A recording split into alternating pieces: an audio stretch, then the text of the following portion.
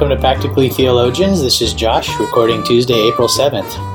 I thought I'd throw a quick update out there and say we're sorry for not recording more episodes, and we hope to do so in the future. And please send us ideas, send us comments via email, podcast@practicallytheologians.org. Perhaps those ideas will give us the oomph that we need to record more episodes. It's very much something we enjoy doing. It's just something we haven't made the time to do. It's a great opportunity for us who are in seminary together to get back together and discuss some things and keep up with life, with each other, just to talk. And we're all very busy, I'm sure, with business, with church, and things like that. So it'd be good to get an excuse to get together again after not seeing one another for quite some time. I just wanted to throw that out there and say we're going to be recording a podcast this Thursday, so hopefully I can release that quickly after we record it. I'm going to be talking with John and Ferris about family worship. And I know that'll be a fun topic for me to discuss. I hope it's helpful for you all. I also wanted to update you all as far as what's going on here in Washington State with this coronavirus scare. Our government has shut things down. I'm not working. No one can work unless they're deemed essential. Which includes a lot of businesses, I'm sure, but not mine. I'm in construction. Also, we're not allowed to meet as a church, so we have not heard preaching for a few weeks, and we won't be hearing preaching until at least May 4th, at the governor's discretion, apparently, which is kind of scary to think about and makes me thankful that I'm not an elder who has to make decisions in that regard, but it is it's worth thinking about that a governor, because of a sickness where, who knows, I mean, you have to admit the data is not clear yet, but because of a sickness, the governor bans people from worshiping together, among other things. The governor bans people from having liberty. So, as an American citizen, it's scary, but also just as somebody who really recognizes that they miss worshiping with the people of God, miss hearing preaching, and miss taking communion together with the saints.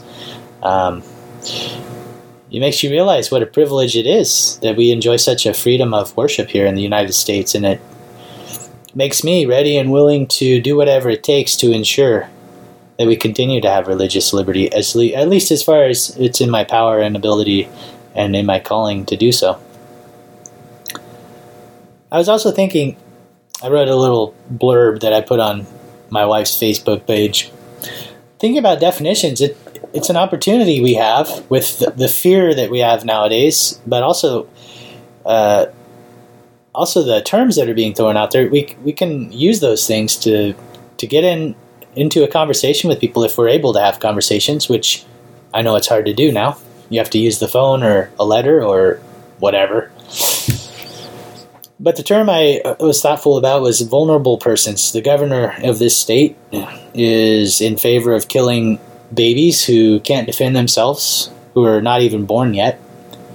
And yet he is concerned with preserving human life. And there's some questions there, like, definitionally, what makes a person a vulnerable person? Another question, why is it important to protect human life over, say, cat life? Why aren't we putting stay-home orders out there for cats? It seems like I remember hearing a tiger or a cat caught the coronavirus, and it seems as though we should be protecting their life. What makes their life any different from a human life from the governor's worldview, who rejects the truth of God as far as what it means to be a human being? So I thought I'd just point that out and say that's something worth asking people in terms of getting to the bottom of things and showing them that ultimately there is a solution to death.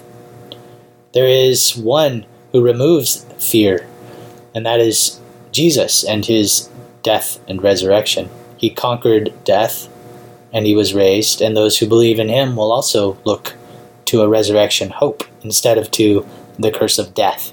So therefore, death has lost its sting for us who believe in Jesus Christ. And in terms of definitions, that's a play on words, terms, definitions. Let us not forget that God does define what it means to be a human being. There is only one true definition of what it means to be a human being. And any other definition that anybody uses is based on not truth, but self. And self can include power. Those who are powerful enough to define what it means to be a human can do so. It's sobering too when you think about it that way. Those who hold the power to define what it means to be a vulnerable being, a vulnerable person, to even be a person, hold the power to define those persons right out of existence if they want to. Seems to me as though I recall a time when that was done to the Jewish people. But let's not get too far down that road.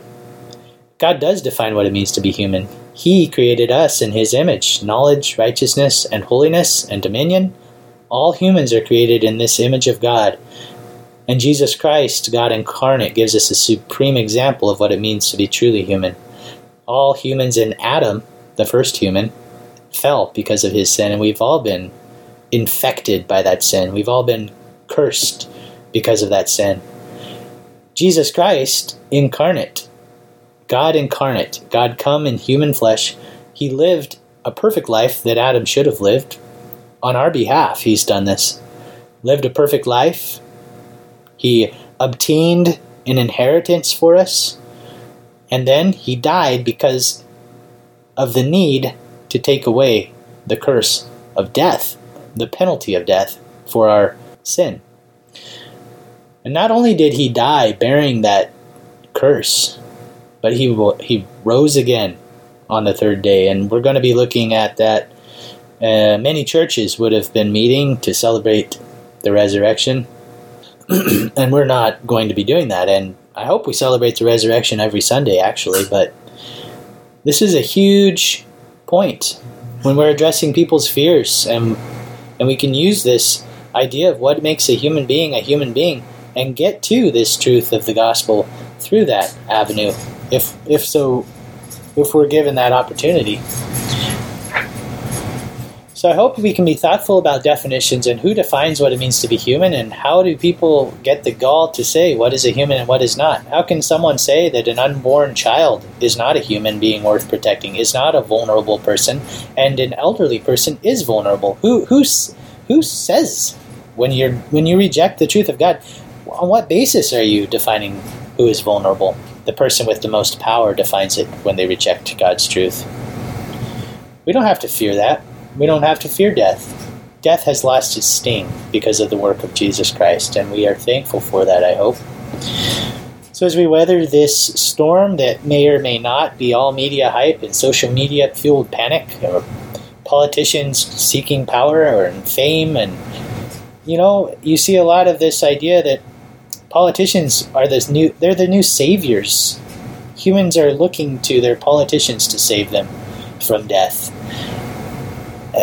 And this also presents an opportunity to share the gospel and to point out that these politicians are not saviors at all. To point out that there can only be one Savior. There is only one Savior who can save us from death. So as we weather this storm, be encouraged. Death is the most fearful thing we face, and there is an answer to its sting, the gospel of Jesus Christ. So let's treat the vulnerable well, those who are created in God's image. Let us refrain from bringing upon them suffering in an unneeded way. But also, let's not do so in a fearful way. Let's do so in a loving way. Maybe as we treat people well, and as we talk to people about definitions, and as we talk to people about liberty, and what all this means, and who's defining these things, and why can they define things, and what is it based on? I hope this opens up opportunities for us to present the gospel, to present Jesus' work to people, to show them that there is only one way to know truth and the only one hope for life. So I just wanted to throw that out there. It's probably a bit disjointed. I was reading from some notes, but I was also kind of ad-libbing. Anyway, I look forward to talking with Ferris and John on Thursday. I hope you all have a safe week, and I pray that we all can worship again one day with our church brothers and sisters and hear God's word preached once again. Thanks for listening. Again, email me, podcast@practicallytheologians.org. I love your comments and ideas, and I hope you all have a swell week.